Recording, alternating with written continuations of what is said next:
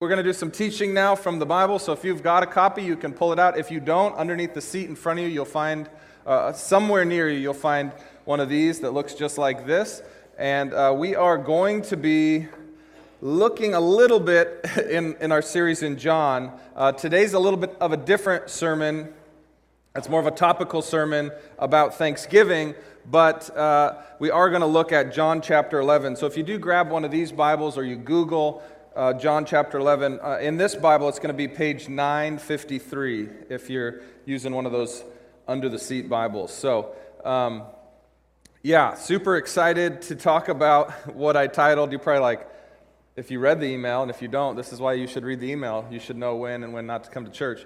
I'm titling this sermon, The Paradoxical Connection Between Complaining and Thanksgiving.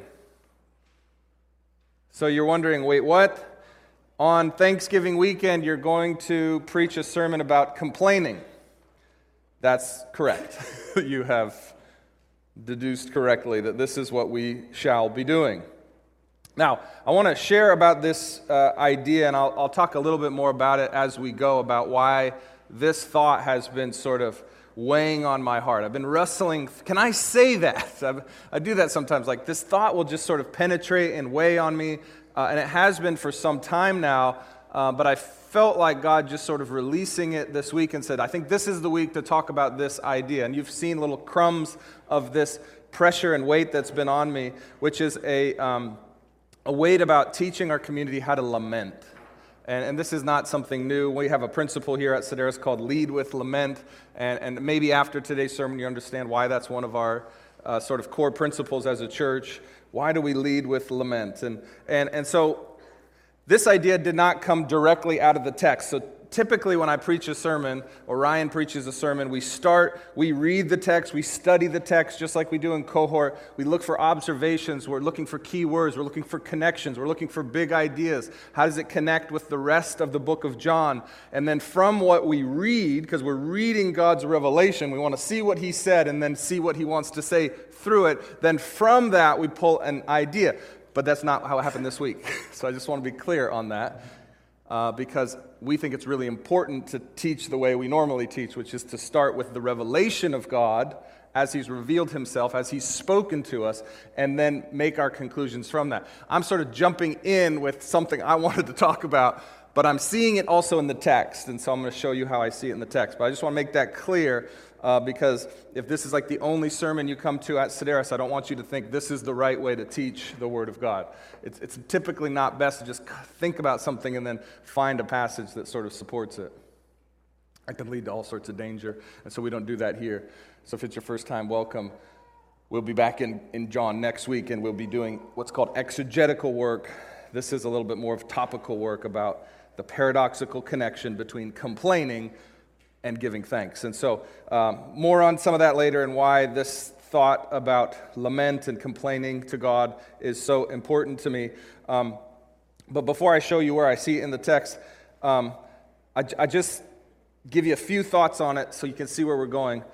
It's really important for us. I'm not saying us as Americans or us as American Christians, and I know not all of us are Americans, but there is a tendency within American Christianity, and you might not even be a Christian, and we're glad that you're here. That's part of why we exist, to help you consider what Christianity is and who it's all about, which is Jesus. But there is this thing within American Christianity that I don't think we're very good at Thanksgiving. You're like, what do you mean? No.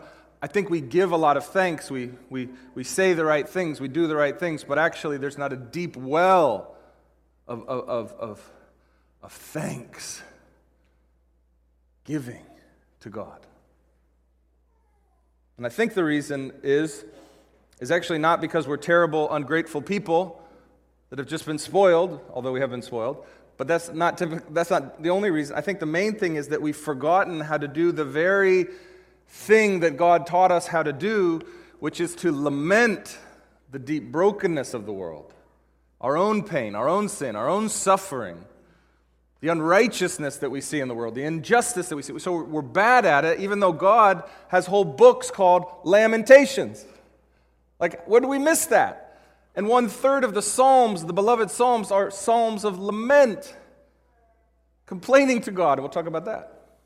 So why did we miss that rich heritage that we received from God's people, the people of Israel, as they wrote the Hebrew Scriptures, and God preserved and passed those along to us? Why? So that we would know how to do this. But if we don't know how to do this, our thanksgiving is actually the thing that's affected most. And the complaining that we do is unrighteous complaining, rather than what we'll talk about is righteous complaining. So we'll get into all that. And the big idea at the end of it will be that God has given us a path, a clear path to become people of thankfulness, to become the greatest thanksgivers in all the earth. As the worshipers of the one true God, we should be the greatest thanksgivers in all the earth. But the path He's given us takes us through valleys. And we can't go around those valleys or fly over those valleys or use technology to skip the valleys. We have to go through it, and when we go through it, then the thanksgiving on the other side is not just of a quantity, but a quality that is very different. But we got to learn how to do it, and I don't think we know how.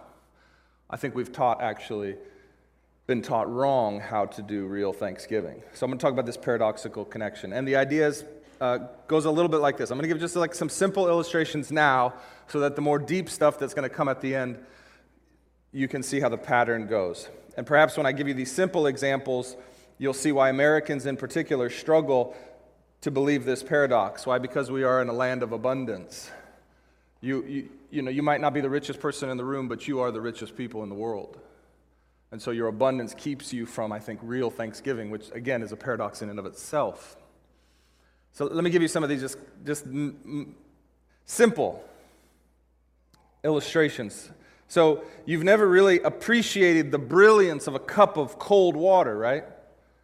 Most of you probably not. Because you've never really been thirsty. You see?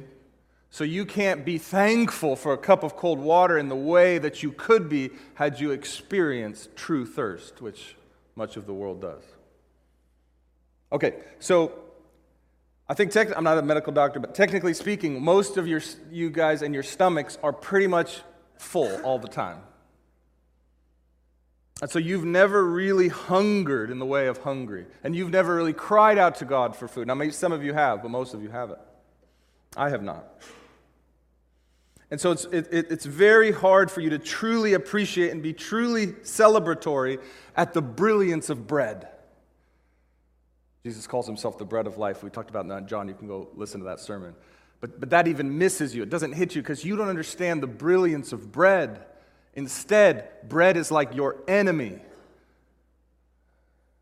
because it's a part of your dieting plan to get rid of that bread. So how can you truly give thanks for the thing that is your enemy because you're trying to cut weight? You see how this works? How can you have true thankfulness for something as simple as bread if you've never hungered, okay? If you've never cried out to God for your daily bread because you're not sure where it's coming from. And so you struggle, and it's not really your fault.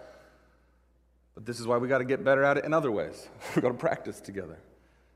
Again, it's like, why are we talking about complaining and lamenting on Thanksgiving? There's so much to be thankful. Of course, I don't want you to hear that I'm not thankful. I'm so thankful.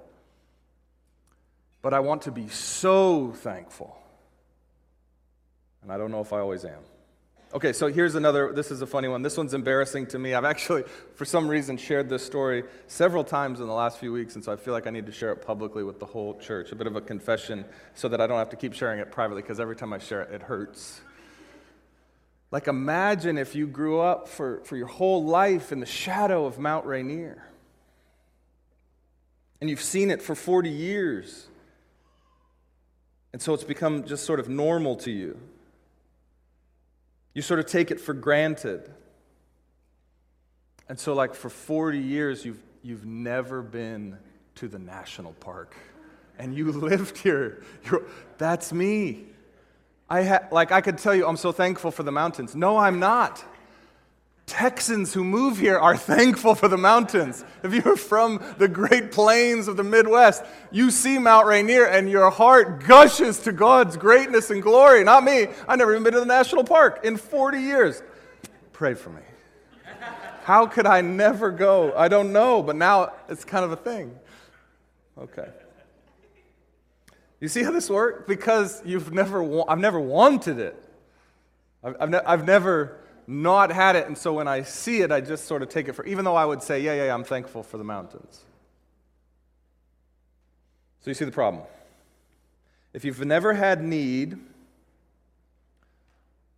if you've never needed to, or you just aren't comfortable with crying out in the recognition of the deficit, of the gap, of the unmet desire, of the pain, if you've never done that, then you will really struggle to truly and deeply and truthfully give thanks where it's due. That's just the paradoxical connection. Okay? That's just true. And it's weird that it's true because you'd think it's the other way around. But it's those people who have learned to cry out and see the gap and call it for what it is and realize that you've never seen a real mountain that then can appreciate it when it comes your way. When God calls you up here to work for Google or Amazon or Boeing or whoever else moves here for some other reason. And you can be thankful to God. Wow! A real hike. So that's my basically, let me just say it like this. My stated goal today is to convince you to work hard at becoming better complainers. Because that will, in time, force you to become better thanksgivers. What a strange thing to do. I'm going to teach you guys how to complain today. Now, as I said before, this didn't come out of the text, but I want to show you in chapter 11 of John. We've been going through John and seeing the resurrection of Lazarus, Jesus' final miracle in the Gospel of John, this final sign that he has power even over life and death itself, and he brings his good friend Lazarus back to death, sort of strangely because he lets him die when he could have saved him, like he had done for so many other people from the disease and sickness, but he lets him die, and he says it's for your good, so that you might believe that I am the Son of God, that I am the one sent, the Messiah, the Savior of the world, so that you'll know that without a doubt that I allow Lazarus to die. And they don't know at the time, but Jesus says, because I'm going to bring him back to life and show you I have that kind of power. And so Mary and Martha, they come to Jesus, and this is important if you weren't here, and they complain to Jesus, where were you? Why didn't you come sooner? Why didn't you come faster? Why didn't you heal our brother Lazarus? Why did you let him die? And so Jesus says, again, so that you may believe. And so he then raises him from the dead, and of course they come to see, oh my goodness, from one degree of belief to another degree of belief, and that is how belief happens, just so you know, one degree to another. They see the majesty and the glory of the Son of God, Jesus Christ, the Messiah, the Savior, the one who's come to give his life as a ransom for us. And so they see it, and right after that, very strange things happen. So let me read it to you, because you would think everybody's giving thanks, right? Right? I mean, we got a guy on the scene who can raise people from the dead. This is a good thing. He seems like a good man. He's helping people. And so you would assume, wouldn't you, that everyone would be full of thanksgiving. But they're not. Let's read about it. Here we go. So John chapter 11, verse 45 goes like this. So John is one of Jesus' disciples. He walked with Jesus. He saw what he did, and he writes this down for us so we can understand what's happening. He says, after Lazarus comes out of the tomb, verse 45, therefore many of the Jews who came to Mary and saw what Jesus did believed in Jesus. But some of them went to the Pharisees and told them what Jesus had done. So if you haven't been tracking with us, there's a group that is sometimes John calls the Jews, and if he's talking about them in a slightly negative sense, it's because these are the Jewish elites, the leaders. They're the political and the religious leaders of the community, and they didn't like Jesus. And the Pharisees are part of that group of the religious elites in Jerusalem. And so it says some of them believed, and some of them ran off to tell the people that don't like Jesus what he had just done. And verse 47 goes like this. So the chief priests and the Pharisees convened the Sanhedrin, which is like the ruling council. And they were saying, what are we going to do since this man is doing many signs? If we let him go on like this, everyone will believe in him, and the Romans will come and take away both our place and our nation. We'll come back to this verse here. It's a very important verse. If we let him go on like this, just raising people from the dead, proving that he's got a power that we don't have, the Romans will actually see all this sort of revolutionary fervor, and they're worried that the Romans will then come in and squash this revolutionary fervor, which would mean tightening down. Because the Romans ruled, this was part of the Roman Empire at the time, but the Romans let the Jewish people kind of rule themselves in a way, even though they collected taxes and kind of had oversight, but they really let them. So they're worried that the Romans will not let them continue to have their own sort of space and place in this area, in the city and all this stuff, but will actually tighten the screws because they think revolution's coming if Jesus keeps doing things like this. So you understand, you kind of feel that? Like, yeah, if somebody's raising people from the dead, the common folk are going to get excited. They might turn to Jesus as this revolutionary leader, and there could be an uprising that needs to be squashed. And these elites are like, we don't want that. Because we don't want these Romans coming in and laying down a heavy hand. Verse 49. So one of them, Caiaphas, who was high priest that year, said to them, you know nothing at all. You're not considering that it is to your advantage that one man should die for the people, rather than the whole nation perish. So he says this thing in a very selfish way. He's like, well, let's just hand them Jesus on a platter. They can take Jesus out, and then they can feel like they've squashed the revolution, and that'll be good for us. And then we'll all be safe and keep our places. So he says this, and then John gives us this little editorial note. Look at verse 51. So John now inserts himself into the story and gives this editorial note. He says, he did not say this, Caiaphas did not say this on his own, but being high priest that year, he prophesied that Jesus was going to die for the nation, and not for the nation only, but also to unite the scattered children of God all over the world in the diaspora. From that day on, from that day on, they plotted to kill Jesus. So John gives us this little note. He's saying, how ironic is it that these sort of self-serving politicians and religious leaders and whatnot, because they're speaking as the high priest in the place of God, and that's the way it worked, they had a special role and a place to speak for God, sort of like the Pope does in the Catholic Church. He prophesies a true thing, even though he's saying it for selfish reasons. That's what John's saying. He's saying, isn't it funny that he said he's going to die for the whole nation, and not just the nation, but the whole world, which John's been talking about in his gospel, because that's actually true. So there's always multiple sides to truth, and that's the paradox of the gospel, that Jesus is going to die. And the Romans are going to think that they've squashed the revolution, and the Jewish leaders are going to think that they keep their power, but actually what's happening is Jesus is taking over. So this is the irony, and John just doesn't want us to miss how interesting that is, that God can speak truth through even people who want to kill him. Okay, verse 54. So Jesus, therefore, no longer walked openly among the Jews, but he departed from there to the countryside, near the wilderness, to a town called Ephraim, and he stayed there with the disciples. Now the Jewish Passover was near, and many went up to Jerusalem from the country to purify themselves before the Passover. They were looking for Jesus, asking one another as they stood in the temple, "What do you think? He won't come to the festival, will he?" Because they know that people are looking to arrest him. They want to kill him. They want to get rid of him. So people are asking, "Do you think he'll come?" So the chief priests and the Pharisees had given orders that if anyone knew where he was, he should report it so that they could arrest him. Okay, so that's the end of chapter 11. So 3 weeks in chapter 11. We made it to the end of chapter 11. But the thing that I thought so perfectly illustrates this idea of the difference between those who complain well and therefore give thanks well versus those who do not complain well and do not give thanks, even for things like people being healed and people being fed and people being raised from the dead, is these Pharisees, the Sanhedrin, this sort of ruling class of Jewish leaders at this time in Jerusalem. Now, Let me explain why. We were in the car. Me and my two boys, Grayson and Owen. Grayson's 8, Owen's 5. Grayson is great at asking questions.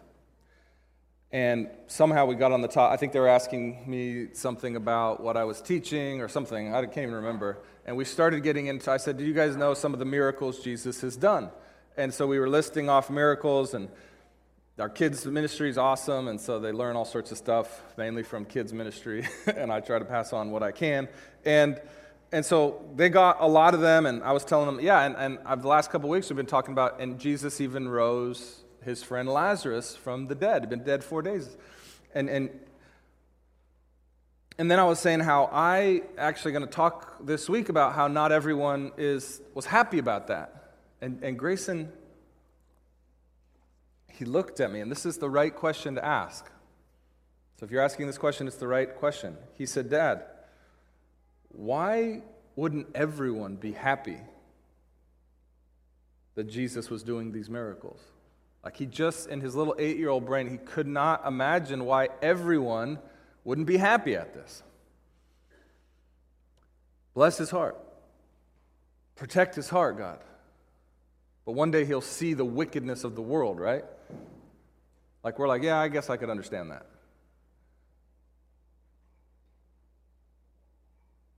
How could the Jewish sort of ruling class, these leaders, these religious higher-ups, those people who are meant to be teachers of God's word and teachers of God's character and all these things, how could they not be overwhelmingly happy that there was a man on the scene who was bringing shalom, that was bringing the goodness of God in real, tangible ways? How could that be true? Well, the answer is they didn't want new miracles. They liked the way things were. They were very happy with the status quo. Because the status quo meant money for them, power for them, influence for them, status for them, control for them, and freedom to do what they pleased. That's humanity. Those who have don't want new miracles. They just don't want anyone getting in the way of what they have. And Jesus, when he comes, when he advents, he always gets in the way of the status quo, of the things that we already have. So we'll see as we go. They're so worried that this raising Lazarus from the dead, that they actually want to take Lazarus out too, so that he'll stop telling his story of what Jesus did. They want to take anyone out that gets in the way of the status quo because the status quo is good for them. That's humanity. And that's not just them, that's us. Okay? That's all of us. So the key word, the key verse here I want to focus on is verse 48. They said to each other, "If we let him go on like this, everyone will believe in him, and the Romans will come and take away both our place and our nation." Our place, our power, our influence, our money, our status, the freedom to do what we want to do, our control. They'll take that away. We can't have that. So we can't let him keep doing what he's doing. You see it?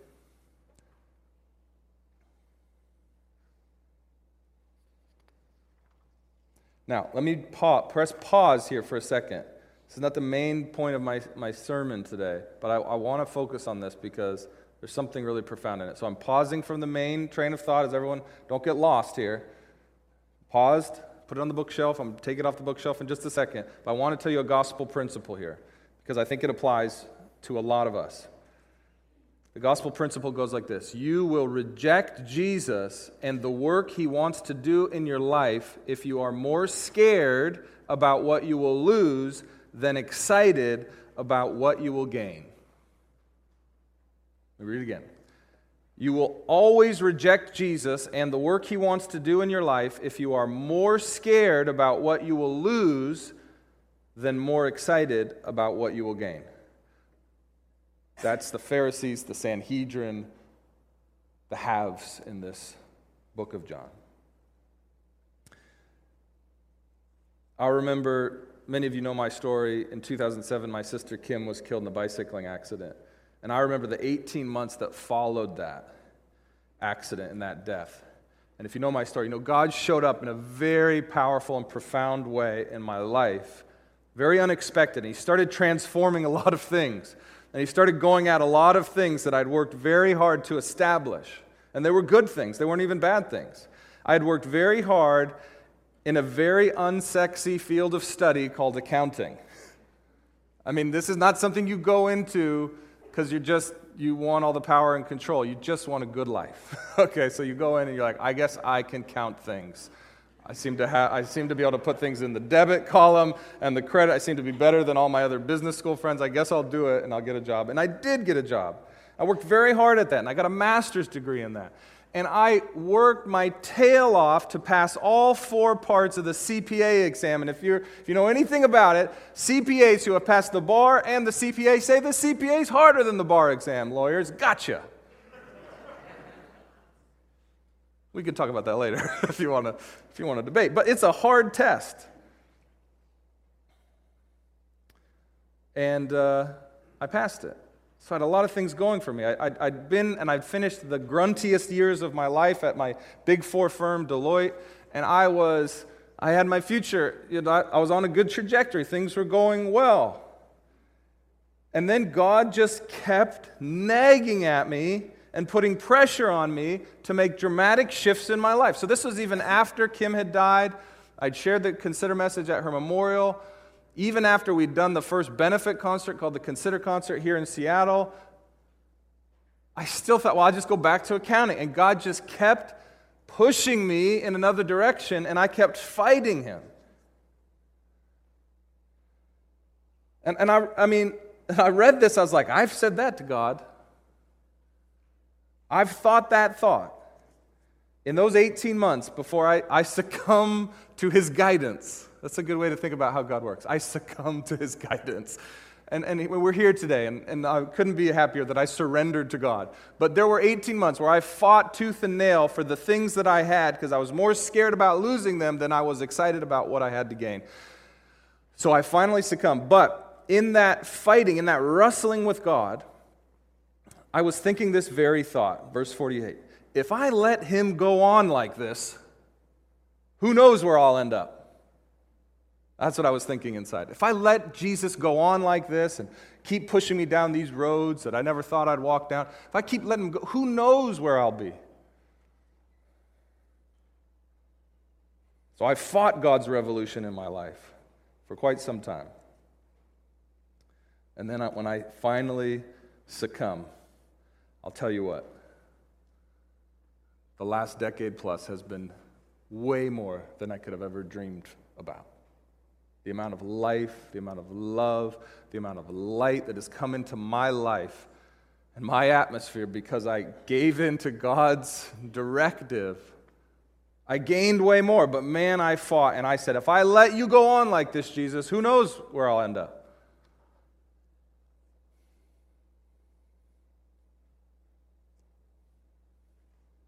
So the principle is very real to me, and I'm guessing it's very real to you, and I don't know which side of the decision you're on. You may be saying to yourself, if I let him go on like this, who knows? I may become one of those weird guys like Dave. I don't know if I want that. I'm going to walk away from that, because if I let him go on like this, it's starting to make too much sense. These things Dave's saying and Ryan's saying and my cohort leaders are saying, it's making too much sense. If I let them go on like this, I may be one of them, and I'll lose all my control. I may lose all my money. I may lose all my power, all my influence, all my status. I may lose friends if I just let him go on like this, so I'm going to run. You might be on the edge of that, or you might be on the other side of that, and you come back. You said, that was a bad idea, and I think I'm going to surrender, even if begrudgingly, to his guidance. Now, this principle doesn't just work on sort of a career level, and it doesn't just like work on a level with the Pharisees or the religious leaders or the political leaders. It also works on other levels. So you may experience this gospel principle in romantic relationships, where you feel God's nudge, I need to leave that relationship, but you might be more scared of what you're losing than what you could potentially gain. So you have to determine if God is calling you or if it's something else. This can happen with your habits or your hobbies. But I know that, and that's fun for me, or this gives me some level of comfort, so I'll just stick with these. I'm more scared of losing what I know I have here than opening myself up to something new.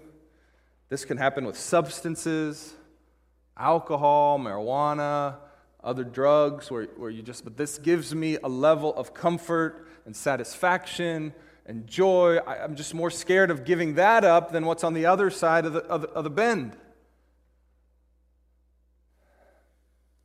But you will always reject Jesus and His work that He wants to do in your life if you're more scared about what you will lose than excited about what you'll gain.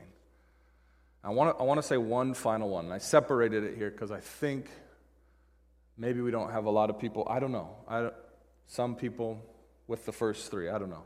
This one I think is really real for a lot of us. It's been real in my life at times. Even something like a struggle with your own anxiety or your own depression, your own bitterness or your own unforgiveness, perhaps of a parent or an arch enemy, that too can be something that you hold on to so dearly because you know what it is. It becomes close like a friend, and you hold on to it. And when Jesus comes after it, and He says, I'd like to take that away from you, I'd like to remove that from your life. You say, not that. This has been with me since I was a teenager.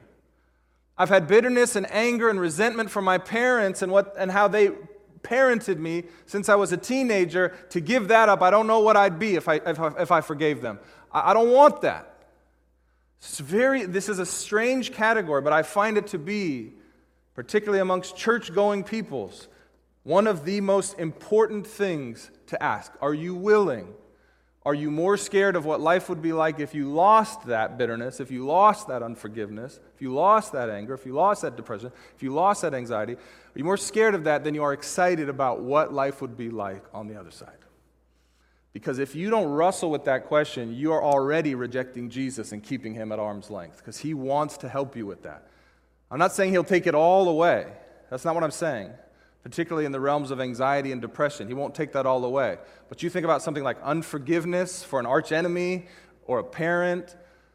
He can take all of that away and give you the forgiveness that He bought on the cross so that you can forgive them in your heart. The question is, are you okay living on the other side of that? And if you're not, you will hold on to the status quo just like these religious elites in Jerusalem. You'll hold on to it so tightly because you can't imagine living without anger towards your parents. If Jesus took that away, I'm not so sure it's a good thing.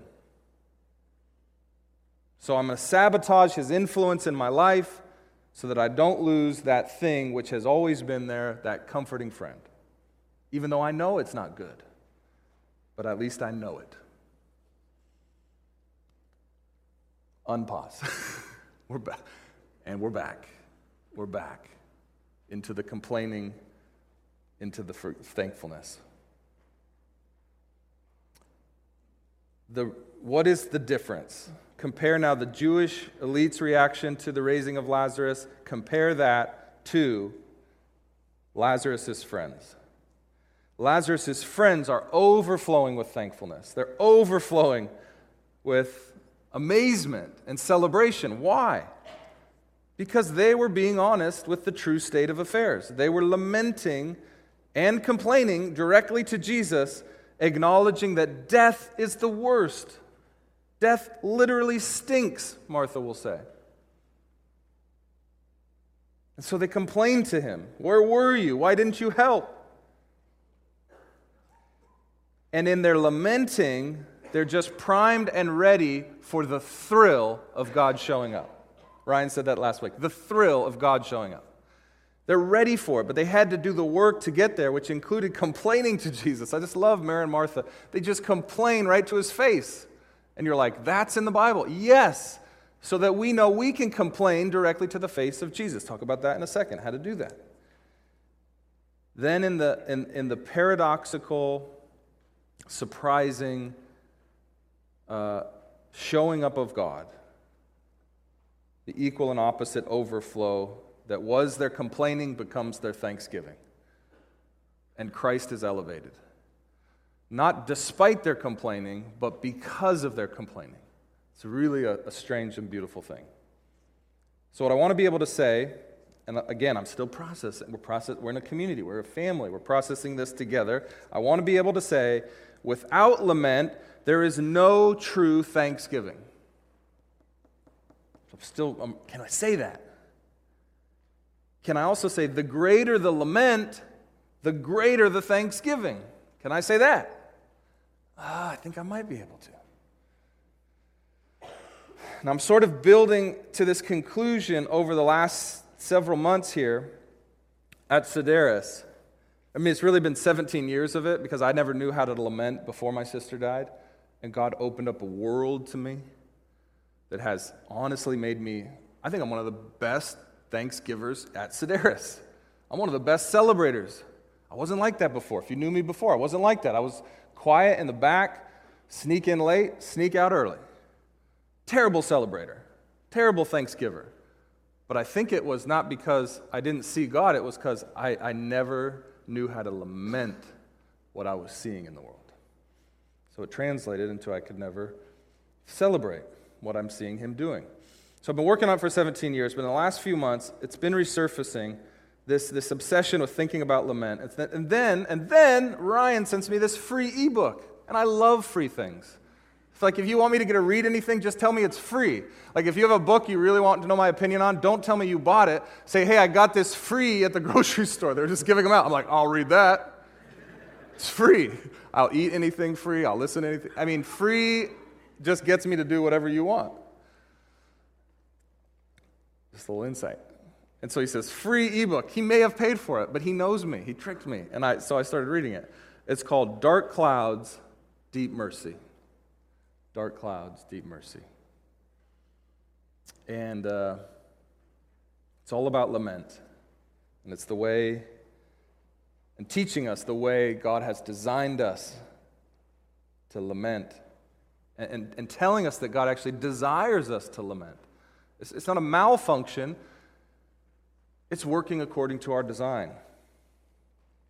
And so I was so fascinated as I began reading it that it made me think that as a community, we are not, and now I'm talking about the Sedaris community, we're not proficient in the area. So this is, I'm going to say this, you're like, well, we're just talking about lamenting. What it made me realize, this is the strange thing it made me realize, that we're not very good at celebrating. That's actually what it made me think as I was reading the book. And celebrating God is giving thanks to God, as we should. And so I'm reading a book about lament, and I'm thinking we don't celebrate well. And so then I started to wonder whether the problem really was on the opposite side of the coin, that perhaps the reason that we're not celebrating as I think we could, like we haven't hit our peak celebration as a community, is not because I just need to tell you, celebrate, celebrate, celebrate. It's actually I need to teach you how to lament. That's the realization I had reading the book. We don't celebrate unabandoned because we don't lament unabandoned. We've sort of got a limiter on both, and so it's affecting us. And so I thought of this illustration, I call it the roller coaster of the Christian life, or life with God. And what if the celebration of God's grace and His work in the world is primarily a byproduct of deep and thorough recognition of the poor and powerless state, the true brokenness of our hearts, our minds, our world, the true groaning of creation as it longs for release from bondage, what if celebration is just a byproduct of that work? Of course, filtered through the light of the gospel of Jesus Christ. Like, what if that's the thing? And so the problem is the inputs are wrong, so the output's a bit muted. Pretty sure that's part of what's going on. I also want to teach you guys how to clap on rhythm. That would help too. But we're working on all of it, okay? But we can work on this part first. That may be the last thing, teaching you how to clap. Okay. So if the paradoxical connection between Thanksgiving celebration, between lament and complaining, if it's like a roller coaster, let me explain how a roller coaster works. Me and Ryan and Grayson and Lucy, we went on some roller coasters at the end of October. We took our kids down to the beautiful theme park called Wild Waves. If you've ever been there, it's because you're not from here. And you only go there if you're from here. Okay, and I brought Ryan. It's like just down the I-5. It's a nice little mini. If you're from California, we don't have those sorts of things around here. So this is as good as it gets. Wild Waves theme park, and they have a couple roller coasters. But I took Grayson on his first ever like big kid roller coaster, big wooden roller coaster. And I mean, the sheer terror on this kid's face when we're going up the first, right? The clickety-clack. You know the clickety-clack? Tell me, nod your heads if you know about that clickety-clack. You're clickety-clacking your way up this incline, and you're like, where are we going? And the look on his face, he's like, what did you do, Dad? Turn the thing around. I'm like, I think it's on some sort of a timer. I was like, I don't think we can just holler stop. I think we just got a clickety-clack. So we're clickety-clack, clickety-clack. And then you get to the top of that roller coaster, and then whew, the thrill, the ecstasy, your stomach goes up into your throat. And everything in him wanted to turn around, give up on the mission. Because that clickety-clack is terrifying. Especially to an 8-year-old kid. I mean, even I had been a while, and I was scared. I was like, this is Wild Waves. Have they checked the safety on these things recently, you know? The dad bone is kicking in. And then, so I'm it's like, but you need the clickety-clack to get the inertia required for the celebratory drop, right? You can't have the celebratory drop. You can't get your stomach up in your throat. You can't get all that without the clickety-clack. So you got to do the clickety-clack. So we're going up, and we hit the apex, and paradoxically, the best and fastest part of the ride happens right after the most annoying and slowest part of the ride. Right? This is the roller coaster. So our lamenting and our complaint to God are like the clickety-clack. It is necessary, though annoying, the most annoying part of our relationship with God, that He actually wants us to clickety-clack in lament and complaining. He wants us to see the brokenness. He doesn't need us to sort of justify it or say it's not so bad or to say, oh, I don't have it as bad as those other people have. He doesn't need any of that. He wants to go through the clickety-clack with you. He wants to sit right beside you in the roller coaster and be like, yeah, this is hard for you to clickety-clack your way into all the ways this world isn't perfect for you. But I'm right here with you.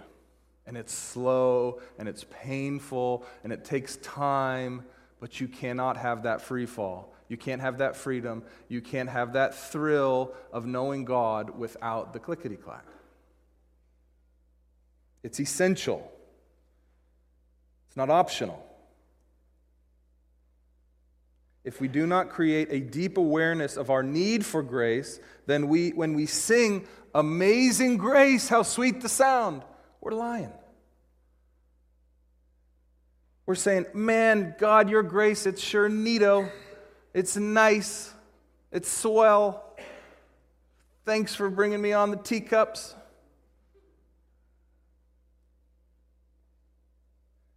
It's only amazing if you clickety-clack with God and you do the hard, slow, annoying work of saying, God, my life is not what I feel like it should be. This world is not what I feel like it should be. I don't have control over my desires and the flesh and the way I think I should. God, help me. Whew.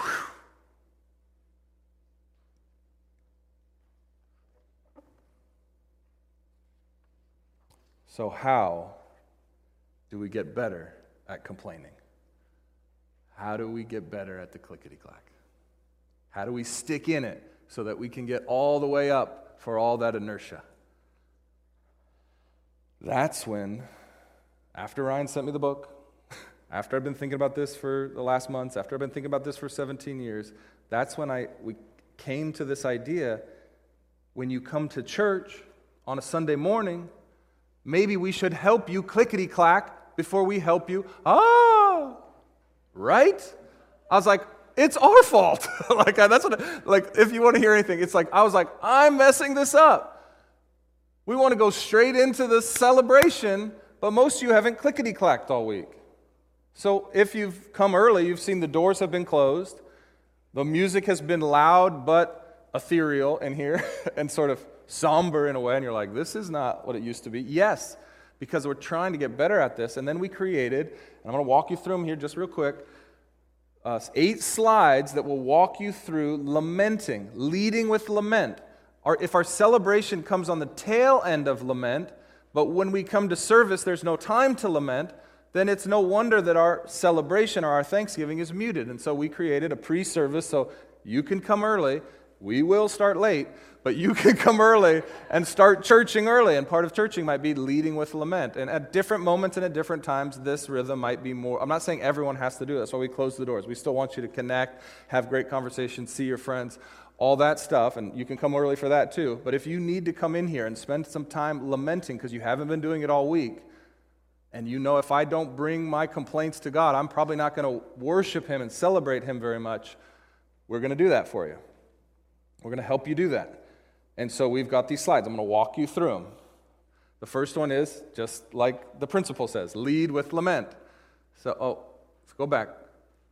Take a few minutes to bring your laments to the Lord in prayer. So this is very personal time with the Lord. So you come in here, that's why we have the music loud. We want you to feel like you have space here just to talk to God, okay?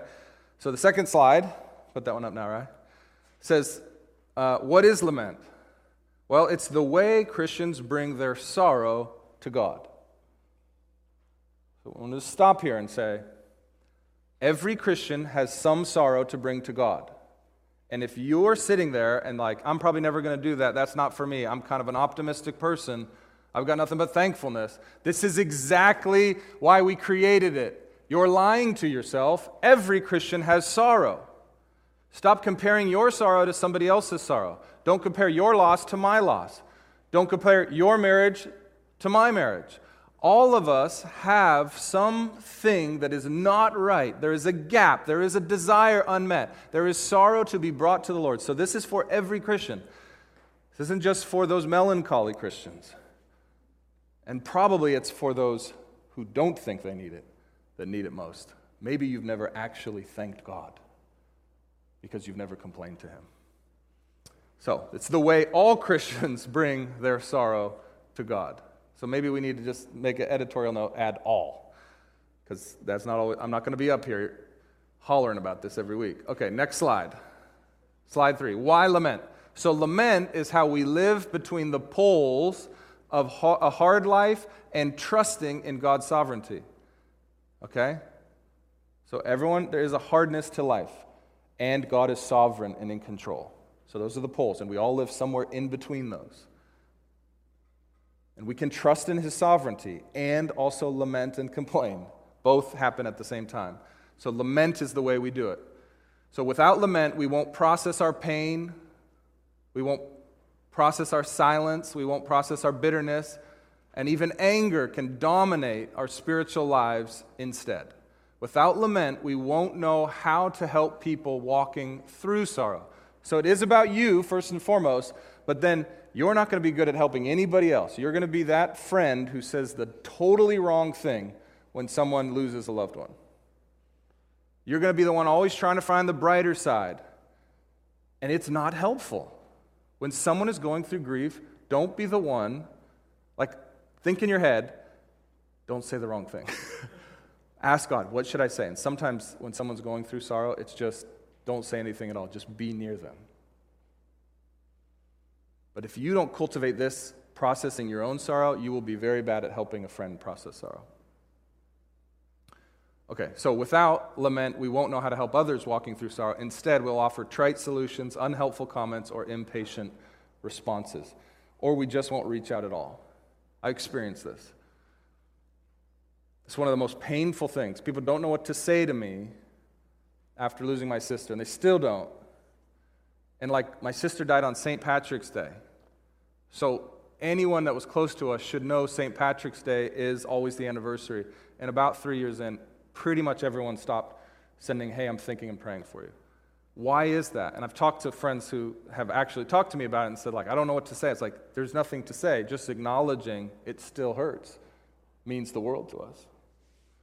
But it's amazing how many, and these are good people. These are good people that don't know how, so they step away. Okay, so what is lament? Why we lament? And the next slide is, what is the next slide? How to lament. How to lament. Okay, so how to lament. The first thing is we address God personally. Okay? So we address Him personally.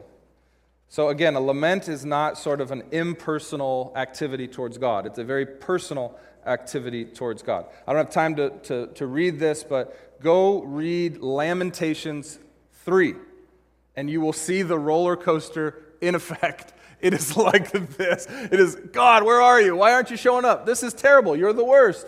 But also I trust you, and this is great that you'll never leave us and forsake us, your loving kindness. It's a roller coaster, so you can go read that. But it's a very personal. It's not addressing God as an idea or God as someone way out there. It's addressing Him face to face. So it's a personal address to God. So when you come to Him in prayer, call upon His name.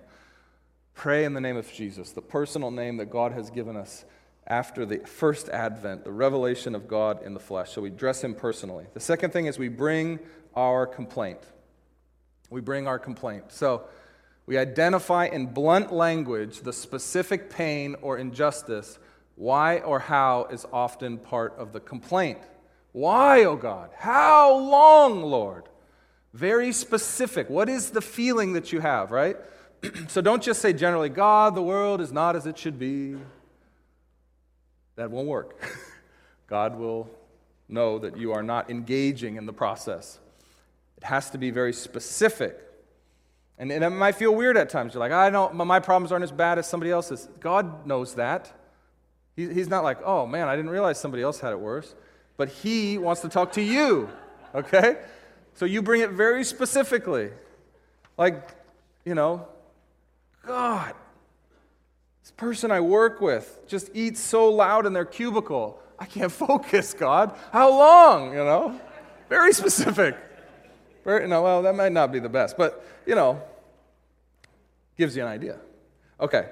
And so when you're reading this, and when I've been saying complaining to God, you may be thinking to yourself, oh, this doesn't feel right. It feels very strange for me to think of Christians complaining to God. I've been taught my whole Christian life, we should not complain to God.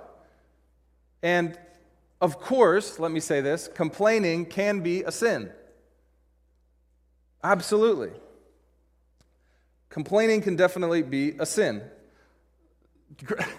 Just like anger can be a sin, but also Jesus was angry.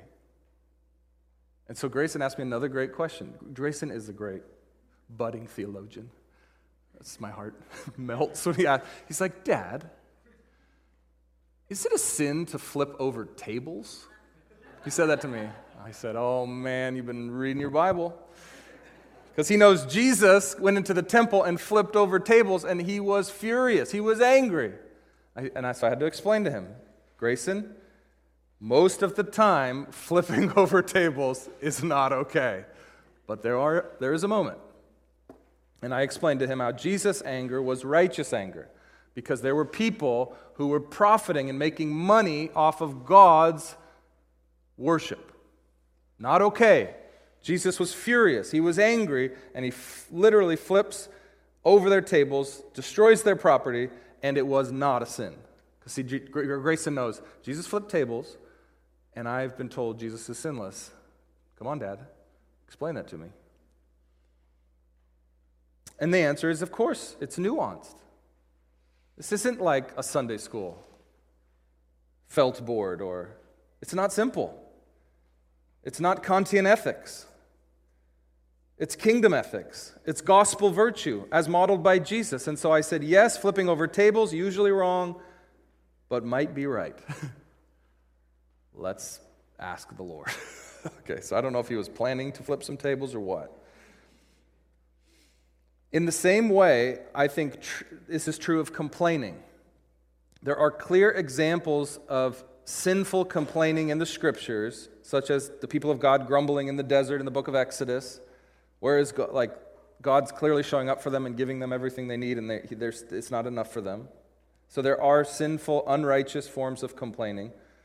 But we have tons of also righteous complaining in the Scriptures. Like I said, the book of Lamentations, God wouldn't have preserved it for us. He wouldn't have given us His word and said, look, this is good.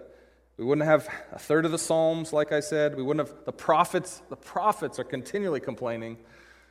And all of this is righteous complaining. And then in the New Testament, as I said, Mary and Martha give us a beautiful example of righteous complaining right to the face of Jesus. Now, of course, part of why it's okay to complain is we don't have all the answers. We don't know what God is going to do. Mary and Martha didn't know that Jesus was about to raise Lazarus, and so God is very understanding. Now, if He does tell us what He's going to do and we keep complaining, then it becomes unrighteous. So this is I got to do a whole sermon on this sometime, but how do we know when it's righteous complaining versus unrighteous complaining? It's very difficult to know. There's some obvious examples of unrighteous complaining, like thinking that your football team never commits a penalty ever is unrighteous complaining, though I understand it. So we know kind of what's obviously not, but there is some gray area, and we wrestle with, is our complaining righteous or unrighteous?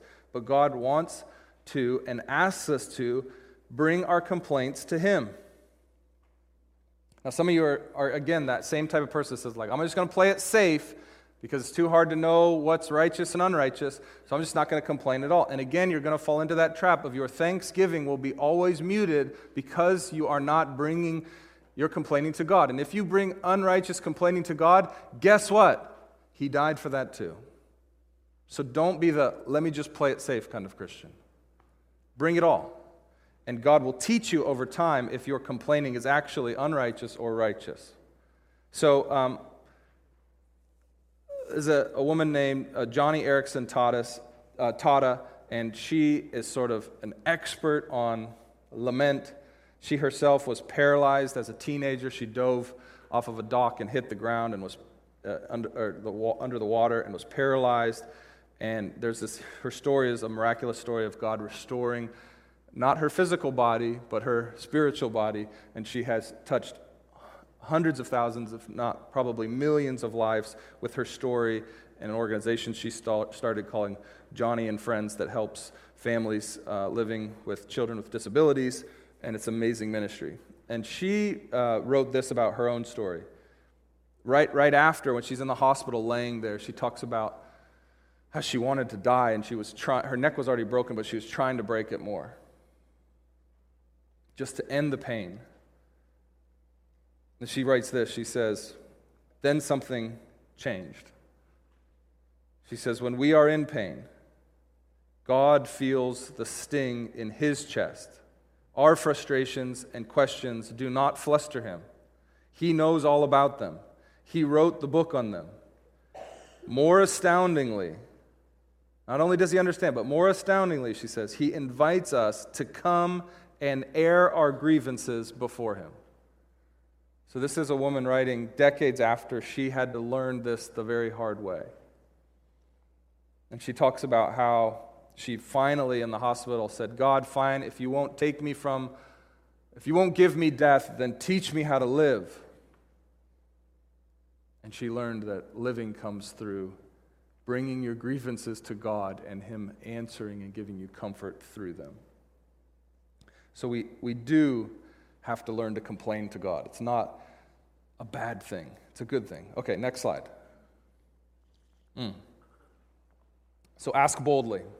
Ask boldly. Specifically call upon God to act in a manner that fits His character to resolve your complaint. So when you bring your complaint, pray specifically what you think resolution looks like. Now, it doesn't mean He's going to answer, and He's not a bad God if He doesn't answer how you say, but just I think this would fix it, as long as that fixing is within His character, okay? Next slide. Then choose to trust. And that's what Joni Eareckson taught us saying. Choose to trust. Yes, I don't understand why this happened to me. I don't understand why I'm paralyzed for the rest of my life. But I do know that You're sovereign. I do know that Your plan for me is not over, and so I'm going to choose to trust You, God. So teach me how to live, she said. I'm going to bring my grievances, and You're going to teach me how to live through them. That's me choosing to trust. I'm going to affirm in my prayer. So you bring your complaint to Him, and then you affirm to Him, God, but I don't know what You know, and I trust You, and I'll keep rolling with You even as I wait. And I'll be here next week or tomorrow morning, and I'll bring my grievance again. And you can bring your grievance to Him as many times as He draws you in. He's not going to grow old of hearing your grievance. Next slide. So what to lament? We grieve aloud to God in the Spirit, that's a key term, in the Spirit, concerning what is making you sad, frustrated, bitter, or annoyed. So again, very specifically, with specific examples, choosing to trust, you bring in the Spirit, you bring your lament. You got, this is making me sad, God. This is making me frustrated. This is annoying me. I don't know if I can take this anymore, God. You bring that very personal thing into your prayer of lament. And you do it in the Spirit, and that's key. Because you're saying to God, God, I'm bringing this to You, but yes, if I'm not thinking correctly, change my understanding.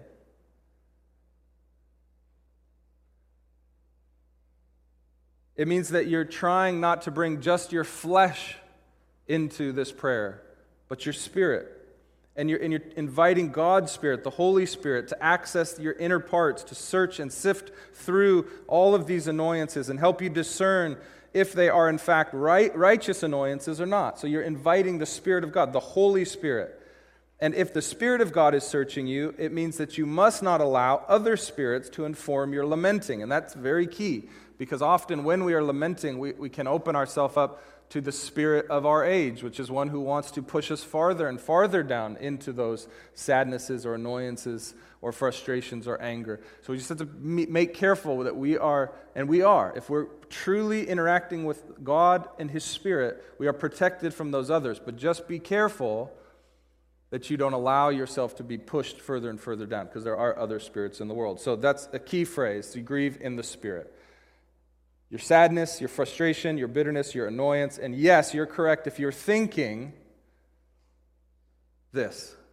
Did God invent counseling? The answer is yes.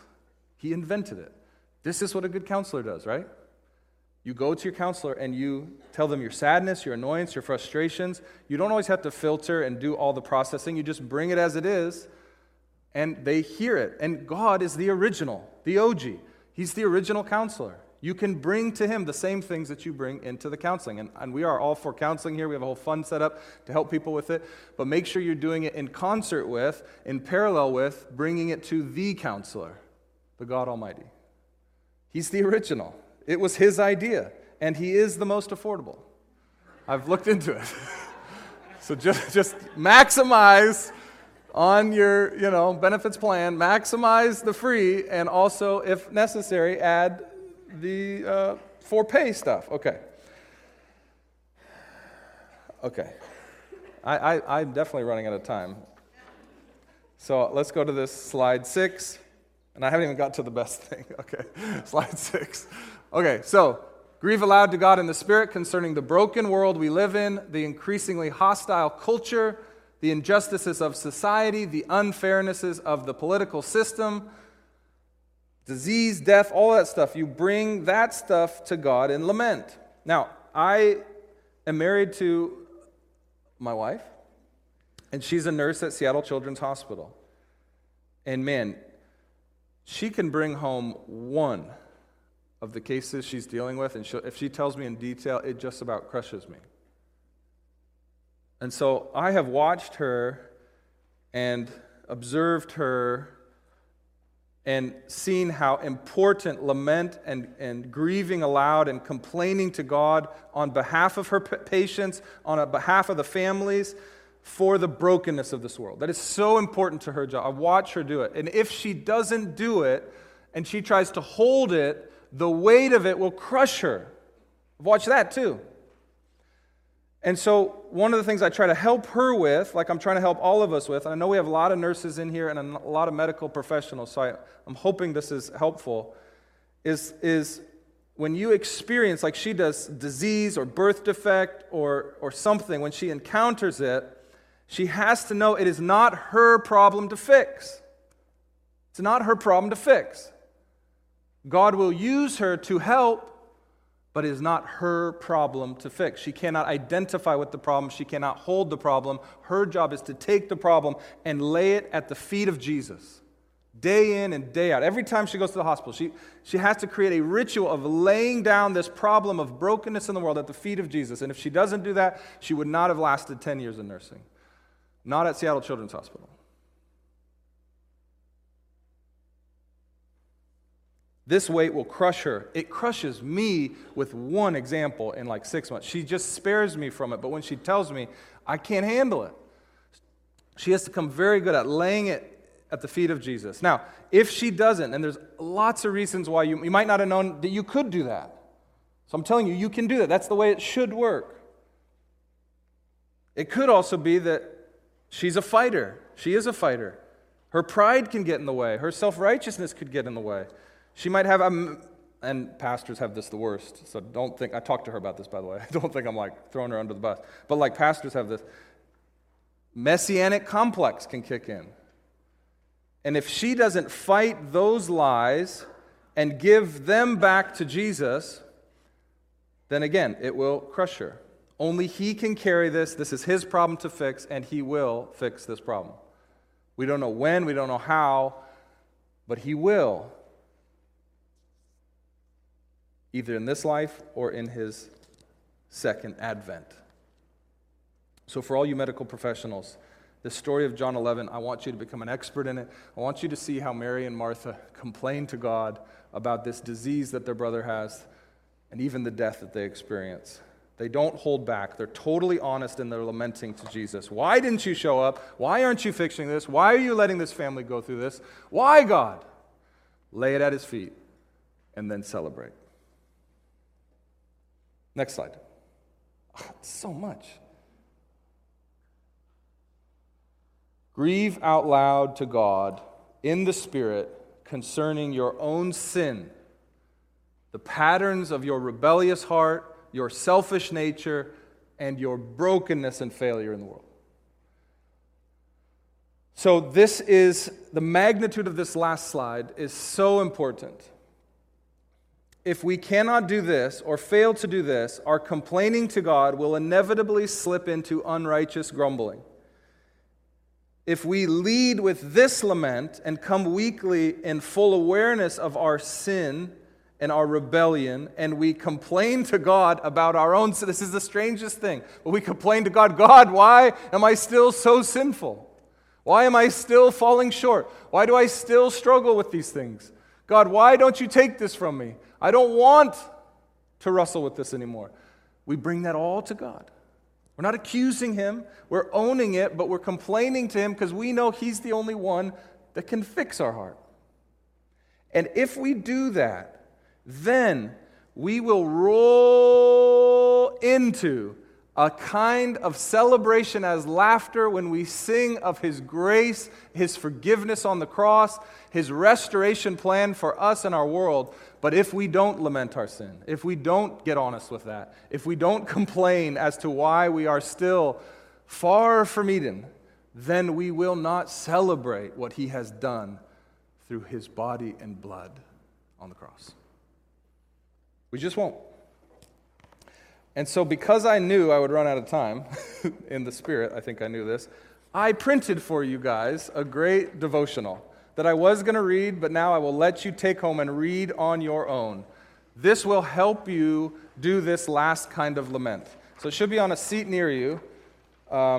It's titled November 20th, because it's in my New Morning Mercies devotional by Paul Tripp. And I'll just read you the first line of it. It says, "There's no need to deny, rationalize, or otherwise excuse away evidence of your sin. God wouldn't have sent his Son if your sin were not real." And then you can read the rest. And he has a whole list of the ways we excuse away our sin when it's so evident that we have fallen short, that we have a rebellious heart, that we are selfish and we want what we want, not what God wants. And so he gives us this whole list, and he gives us some insights as to when we stop trying to rationalize or excuse away our sin, but just lament that it's still there, even complain, "God, why don't you take it away?" Then we will begin to roll into the realness of grace, the realness of forgiveness, the realness of hope that comes on the other side of the cross, which is the resurrection of Jesus Christ. It's beautiful, guys. But you have to lament your sin as well as the brokenness of the world and the injustice in our systems and societies and even your own annoyances and sadness and all that stuff. But you got to make sure, definitely make sure you are bringing your sin as a lament before the Lord, not pretending as if you have nothing to complain about. Because I am still broken. I am still falling into sin. I am still needing the forgiveness and the grace of Jesus Christ, my Savior. Every day, every week, every month, every year. And if you need a little extra resources, we have some. That's the last slide. You could throw it up, Ryan. But every week this will be on. Well, I don't know where they went. The decorators put away my lament appendixes. No, they are up there. Some lament, from this book, some how to do this well, and you can train yourself in this. The author of the book, I don't know how to say his last name, so I'll say Pastor Mark V. He writes this: "However, our painful yet honest prayers helped turn our agony into a platform for worship. Lament helped us navigate the wilderness of our grief." So I want you to become really good complainers, righteous complainers to God, lamenters of all that is not yet right in the world. Bring it to God. It creates a platform, like the one I'm standing on, for your celebration. But if you don't do this, your celebration, your thanksgiving will fall flat. So have I accomplished my goal today on this Thanksgiving weekend? Have I convinced you to work at becoming better complainers so that you will one day become better thanksgivers? Have I convinced you to ride the roller coaster of lament and praise, complaint and celebration, grief and grace? If I have, perhaps plan to come a little early one of these Sundays so that you can bring your complaints to God, so that your praise might be magnified and He might be glorified. Let's pray.